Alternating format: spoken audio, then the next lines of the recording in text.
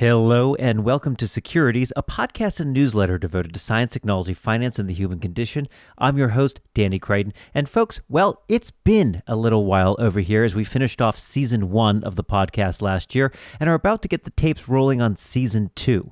Over the holidays, I looked over the 36 plus episodes of Securities we published, from speculative fiction and the geopolitics of agriculture to building software and biology, as well as American stupidity. One theme emerged as extraordinarily popular, and that is risk and decision-making. So our producer here, Chris Gates, and I thought we'd bring back Annie Duhagen to talk more about the subject.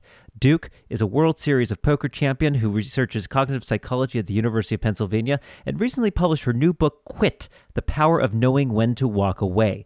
Our very own Josh Wolf here at Lux Capital joined her, and the two discussed the challenges of walking away, why professional poker players are better at quitting than amateurs, the geopolitics of war, and the importance, as always, of premortems for quitting. Let's start with the two of them discussing a challenge even greater than scaling Mount Everest, which is going up almost to the peak, and then deciding to turn around without hitting the summit.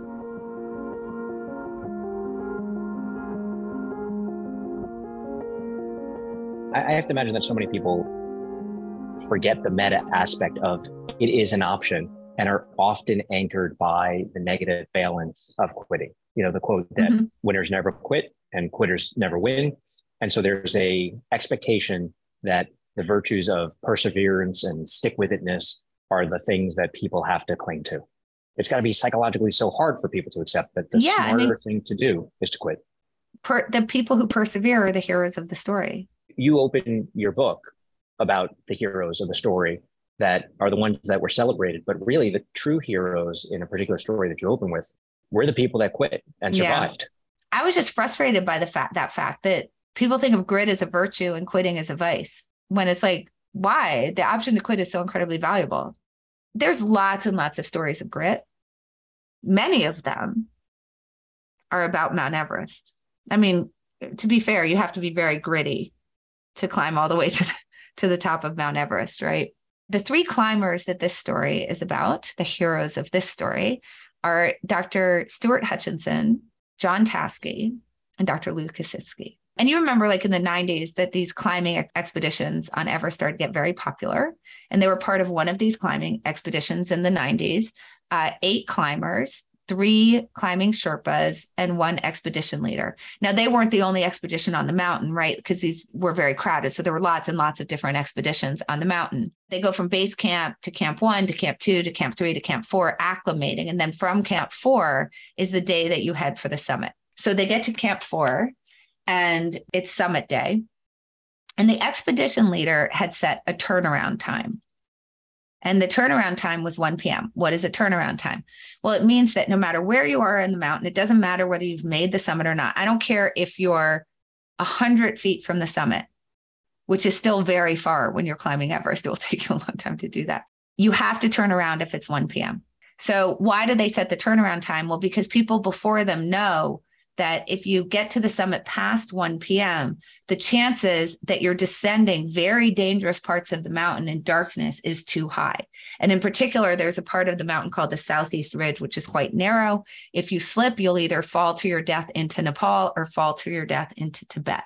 Neither, I assume, would you like to do. Yeah, those are 2 very bad choices. So if you get to the summit past 1 p.m., on the way down, you're too likely to be on dangerous parts of that mountain in darkness. And so essentially the calculus has changed and the probability of death has become too high. The turnaround time is 1 p.m. They all leave at midnight from Camp 4 to ascend the mountain. But on this particular day, which was true of a lot of climbs in the 90s, there was essentially a traffic jam. So there's so many people trying to summit the mountain on the same day along. Basically, they have to sort of do it in single file. It's the same route that they're all taking up the mountain, that it's very slow going. Everybody's kind of jammed up. So Hutchinson recognizes that the going is slow, and he's climbing with Taskey and Kositsky because they've become friends and kind of climbing partners. And their expedition leader comes up behind them, and he says to the expedition leader, "Hey, can you just tell me like how long it's going to be till the summit?" And the expedition leader tells Hutchinson 3 hours, and then continues on up the mountain. So Hutchinson holds Taskey and Kositsky back and just says, "Hey, I think we've got a problem." because we were just told that it was going to be 3 hours to the top of the mountain, but it's already 11:30. And what that means is that we won't get to the summit till 2:30. Like, let's say we're even really fast, we would get there at like 2, and that's way past the turnaround time.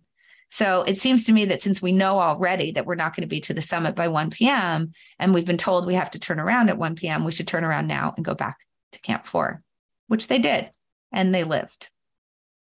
Now, Josh, it's probably not surprising to you why you have no idea who these 3 people are. Like, this doesn't seem like a particularly dramatic story that anybody's going to write a book about or make a movie about or something. It's like you have 3 people, they climbed up Everest, they got within 300 feet of the summit, they followed the rules, they turned around, they lived. Yawn. Except there was a book written about them, and there was a movie made about them. And the book was Into Thin Air by Jon Krakauer. A documentary called Everest, and a movie of the same title called Everest. So you might be saying, wait a minute, I read that book. I remember that guy Beck Weathers. Right. These were not the protagonists. Right. Right. Rob Hall, Doug Hansen. Why don't I know that? Did Jon Krakauer leave them out of the book? And the answer is no, he did not leave them out of the book. They were part of Rob Hall's expedition. Those 8 climbers, one of them was Doug Hansen. So they are absolutely in the book. And not only are they in the book, but Jon Krakauer says that they were the best decision makers on the mountain that day. He heralds them as basically heroes in terms of their decision making. Now, we know what happened to Rob Hall. He continued up the mountain. Remember, he was the expedition leader who told them it was 3 hours to the summit. So this now becomes pretty interesting given what we know about the information. So he gets to the summit at 2 p.m. Oh, that's past the turnaround time. And then he stays up there waiting for Doug Hansen to arrive, who gets there at 4 p.m.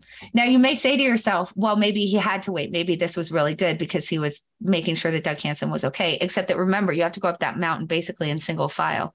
So had he descended at 2 p.m., he would have caught Doug Hansen on the way down and been able to take him back with him. But Rob Hall really wanted Doug Hansen to summit the mountain. And so he waited there for him to summit the mountain. We can get into the reasons why if you want later. But he waits for him to summit the mountain. Doug Hansen gets there at 4 p.m. That is 3 hours after the turnaround time. He immediately collapsed and dies. And Rob Hall also dies on top of that mountain. So who are the heroes of this story? Well, we know that the way that we remember it is that, Rob Hall is the hero of the story. But why don't we think of Hutchinson, Taskey, and Kositsky as heroes? They followed the rules. They turned around in a situation where other people weren't, which makes it all the harder. They got back down the mountain. They returned to their families. And I assume that they made those people's lives richer for it. Quitters have a branding problem. No one is called a hero for quitting, but quitters can make oodles of money. In fact, around the poker table, it's not how you play your hand, but rather how fast you fold that indicates how much money you can make. Here's Annie and Josh on the economics and sunk costs of poker. Let's turn to another quote, which is, winners never quit and quitters never win. Of course, this quote is the famous line from the song The Gambler. You got to know when to hold them. You got to know when to fold them. You got to know when to walk away. You got to know when to run. You noted that 75% of those lyrics, 3 of the 4 sentences, are about quitting. Yes. I want to talk about that, and I want to talk about poker. There's this other quote that people always say, which is, you miss 100% of the shots you don't take. And I think you had a great anecdote about sitting next to somebody who was basically saying, if I would have played that, I would have won. Right? The counterfactual. And you sort of had an extreme absurdist view, which was like, well, then just play every hand and see what happens. And the logic of how doing that is a sure path to ruin. So this gets a little bit back to that worthwhile, right? You miss 100% of the shots that you don't take, sure, but you should really only taking shots that are worthwhile, right? I mean, that's the idea behind portfolio construction, right? It's not that every company that comes in the door you want to invest in, even though you're going to have some false negatives in there. Okay, whatever. You want to construct a portfolio where the things in your portfolio all have a high enough probability of winning that across the portfolio, you're going to win, right? So if we say you miss 100 100% of the shots you don't take, then you would literally invest in every company that ever came and pitched you. And I don't think that anybody would then invest in you. This is the issue at the poker table as well. When people think about like what makes a great poker player, it's like, oh, the ability to read other people and they're so aggressive and they're competitive. Sure, that's all true. But what really separates the great ones from the amateurs is their ability to quit. And you can see this in a variety of ways. The first is when they get dealt those first two cards in a game of Texas Hold'em, an amateur is going to fold less than 50% of the time. So folding is just quitting. I'm done. A professional only plays about 15 to 25% of the hands that they're dealt. So you've got professionals are quitting 75 to 85% of the time, just right off the bat. And amateurs are quitting less than 50% of the time. Now, why is that? Well, part of it is what you just said, right? Like they'll say things like any two cards can win, which is essentially, you lose 100% of the shots that you don't take, right? So any two cards can win. But of course, what you want to add to that is sure, but not enough of the time to be profitable. So you have to think about that profit issue. Then there's also the issue of the pain of the counterfactual, which is, and in poker, it's particularly painful, as it probably was for Hutchinson, Tasky, and Kositsky, because mostly when we quit things, we have to imagine how they might have turned out. In poker, as it was for Hutchinson, Tasky, and Kositsky, you know that people are going to go on beyond you. There were still people climbing that mountain. So imagine how courageous it was to turn around, knowing that they might continue up, get to the summit perfectly successfully, come down perfectly fine. And here you are like a schmo at base camp. I mean, at camp 4, right? So that's very hard in the face of that to think about. But what if, particularly as people are continuing on beyond you? And this is a problem at poker too. Like I can play a 7 deuce, which is the worst two cards in the deck. And then the board comes a 7, and a 2. And oops, I would have won. And that is so painful for people that they know that they folded and gave up that opportunity to take that pot in, no matter whether it would be profitable in the long run or not. And so they'll start to play so that they can gather some more information, so they can see some more cards that come to get to more certainty about whether it's correct to fold. And this is generally a problem with quitting, is that decision, when it's correct, is going to be uncertain. Right? Like nothing bad was happening to Tasky, Hutchinson, and Kositsky at the time. It was 1 p.m. They had lots of oxygen. It was fine, but it was correct for them to quit. But that's hard, right? Because that's at a very uncertain time when there's still some chance that you can recover the cause. When you fold right as you get those 2 cards, you haven't even seen the other 5 cards that come, right? And so this is very uncertain at that time. You're just doing a mathematical calculation. And what you find with people, just like these amateur poker players, is we generally want to accrue much more certainty than we ought to before we're willing to quit, so that we know for sure that we had no other choice. And in fact, as Richard Thaler put it, we won't quit until it actually isn't even a choice anymore, because we can see that the cards came and there was no way for our hand to win, right? Or we've already fallen into the crevasse or whatever, right? And so that's obviously well beyond the point that you should quit. So that's kind of the first problem. And then the second problem, I think, is one of a very simple sunk cost problem, which is, and they'll say this out loud, they'll get involved in a hand, the cards will come, the cards won't be particularly favorable to them. They'll continue playing, and then they'll say out loud after the hand, well, I couldn't fold. I had too much money in the pot. And it's like, okay, the money that you already had in the pot shouldn't have anything to do with whether you continue with the hand, because that money is already sunk. It's already in the pot.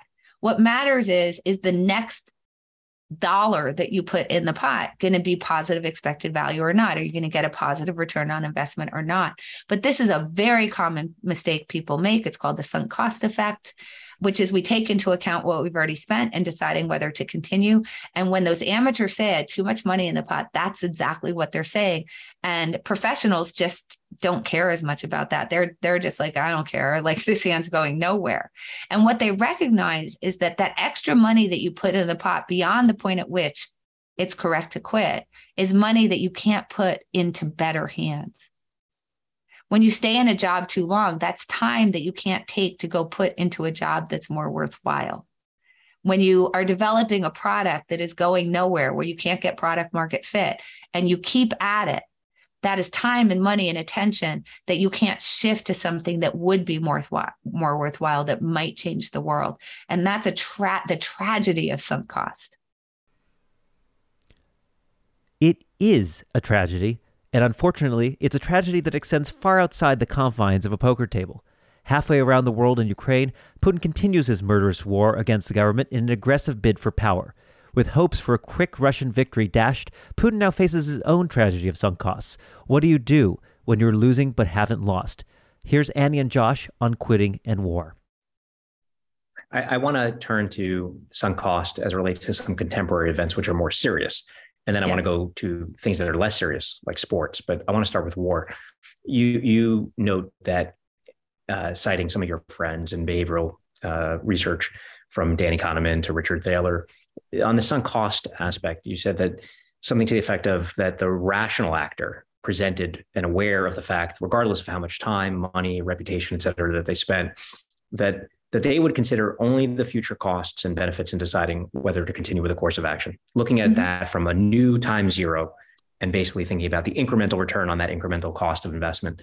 Right now in the news, we have a rational, irrational, motivated actor in the form of Vladimir Putin, who now has a big sunk cost.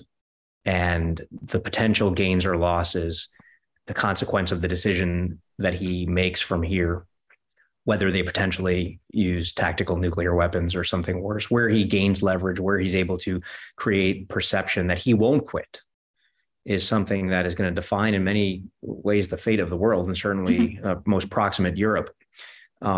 How do you think about, if we call it a dilemma that he faces? I don't know if he views it that way. How do you think about somebody that has engaged in a war deciding to quit? Here's the thing. I think we like to look at Putin here as particularly irrational in the way that maybe others would not be.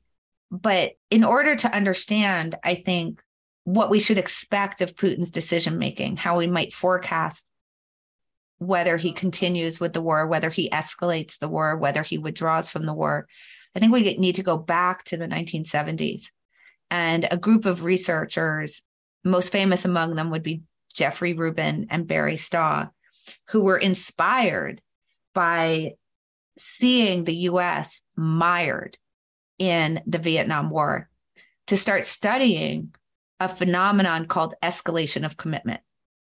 So Barry Staw wrote a very, very famous paper called Knee Deep in the Big Muddy, which is obviously a reference to the Pete Seeger song, that started with this premise. We have the intuition that when we get signals, negative signals from the world about the thing that we started, adverse signs, bad news, that we will react to those signals by stopping what we're doing. Okay, so that's the intuition that he's starting with. And it goes on to show very clearly why it is not only that we won't stop, but we escalate our commitment to the cause. Okay, so we increase our commitment to these losing courses of action, even when the world is telling us very clearly that we ought not. And he references a quote from George Ball, who was the Deputy Secretary of State under Johnson. And this very famously came out in the Pentagon Papers, that George Ball had really warned as we were considering going into the Vietnam War. He said, once you get in it, you won't be able to get out, because as soon as you start to accrue losses, you will not be able to get out. Why? For matters of like national pride, saving face, not wanting to feel like people to feel like you made it a bad decision. There's this issue of external validity, how other people are going to view you, that becomes very bad in politics, right? Because now you have voters who are going to judge you for these decisions, and they're going to be kind of in on that sunk cost with you. Like, well, if we leave now before we won, then you wasted all of the taxpayer money that you spent up until this point, and so on and so forth. And then, as Tony Thomas, who you know well, pointed out to me, he said there's this extra level of sunk cost that is associated with a war, which is the lives lost. So Tony Thomas said, think about how hard it is as a general when a Gold Star parent is clinging to you saying, go and win this thing so that my child did not die in vain. Think about the stakes there, right? So how do you overcome that as you're trying to say, but should I put the next life at risk? This becomes very hard to do. There's national identity involved. There's the career risk to the politician. There's the waste of taxpayer money. And then we have this, I don't want my child's life to have been wasted. What George Ball foresaw, this was before they'd ever gotten in the war, was don't do it. Because I don't think we can win. And once we start, it's going to be really, really hard to stop. And that's exactly what happened during the Vietnam War. And so now you have this generation of researchers, Hal Arks, Barry Staw, Jeffrey Rubin, who start to study these issues of escalation of commitment, really kind of inspired by seeing that. Now, when did we see that again? For America again. We see that in Afghanistan. We get involved in that war, despite the fact that there really weren't any signals that we were winning in Afghanistan. We stayed there for 20 years. I think that it was very clear that we were never sort of winning that war when we withdrew, and the whole thing collapsed in about 2 days, right? And there was a series of presidents, all of which made a pledge, one by one, to withdraw, and we found it almost impossible, right? 20 years later, we finally got out of it. So now let's take Vladimir Putin. Well, to tell you the truth, I mean, other things aside, in regards to the war, he's in a very similar situation to we were. You know, he's now committed lives to that war, obviously spent a tremendous amount of money on that war. His forecast was terrible. So here's the thing. We think if you say you're going to take Kyiv in 3 days, and it's now 6 months later, shouldn't you figure out that you ought to withdraw? Well, yeah, sure. From a logical standpoint, that's clearly a losing endeavor. Things aren't going well. He's now having to conscript people who have no training whatsoever.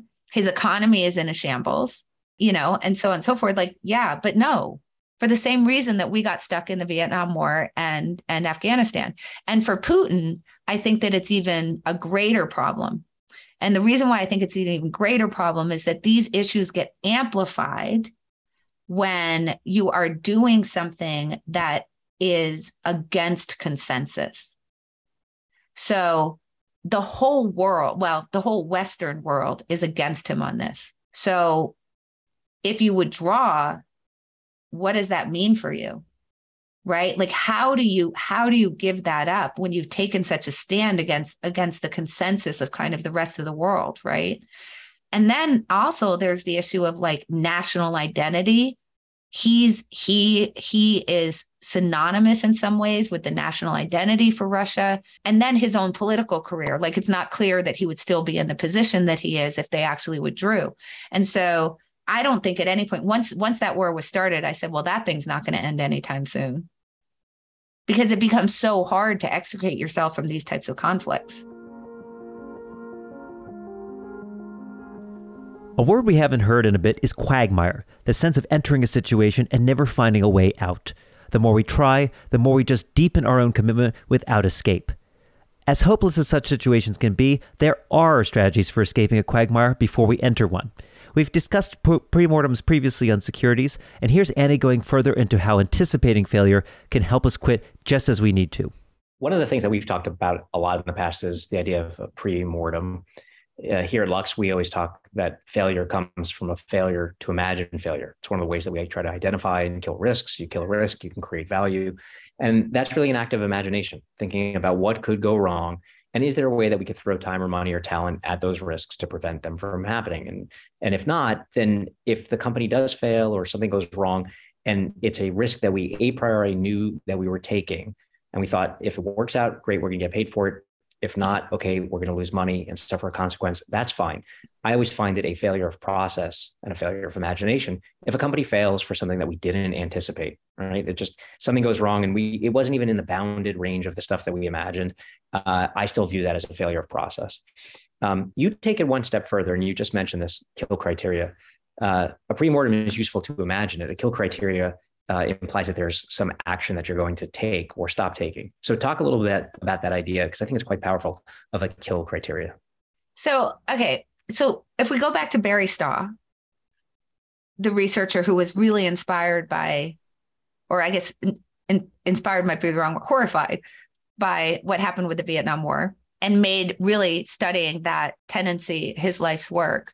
Let's go back to what he said, which is that we have the intuition that when we see adverse signals, when we get bad news about something that we've already started, that we'll pay attention and we'll stop. So let's think about this problem, right? When we start something, we are making the decision to start under conditions of uncertainty. The uncertainty is coming from two places. One is just the influence of luck on the outcome. And the other is kind of what you just really were alluding to, which is that we know very little in comparison to all there is to be known for most decisions that we make, particularly for innovative ones or like early stage investing, for example, where maybe it's very early product market fit or even before. And so we're going to discover a whole bunch of stuff after the fact.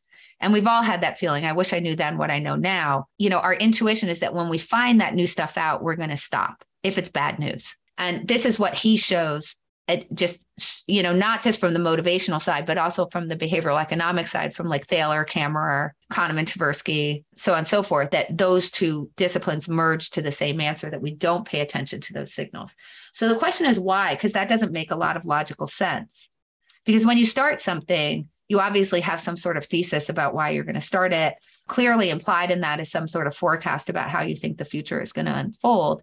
And so if the world then goes against you, why would you not pay attention to that? And I think this goes to something that Danny Kahneman says, which is the worst time to make a decision is when you're in it. So what does in it mean? When you're actually facing down that choice of having to stop what you're doing, because that's the moment that you go from failing to having failed.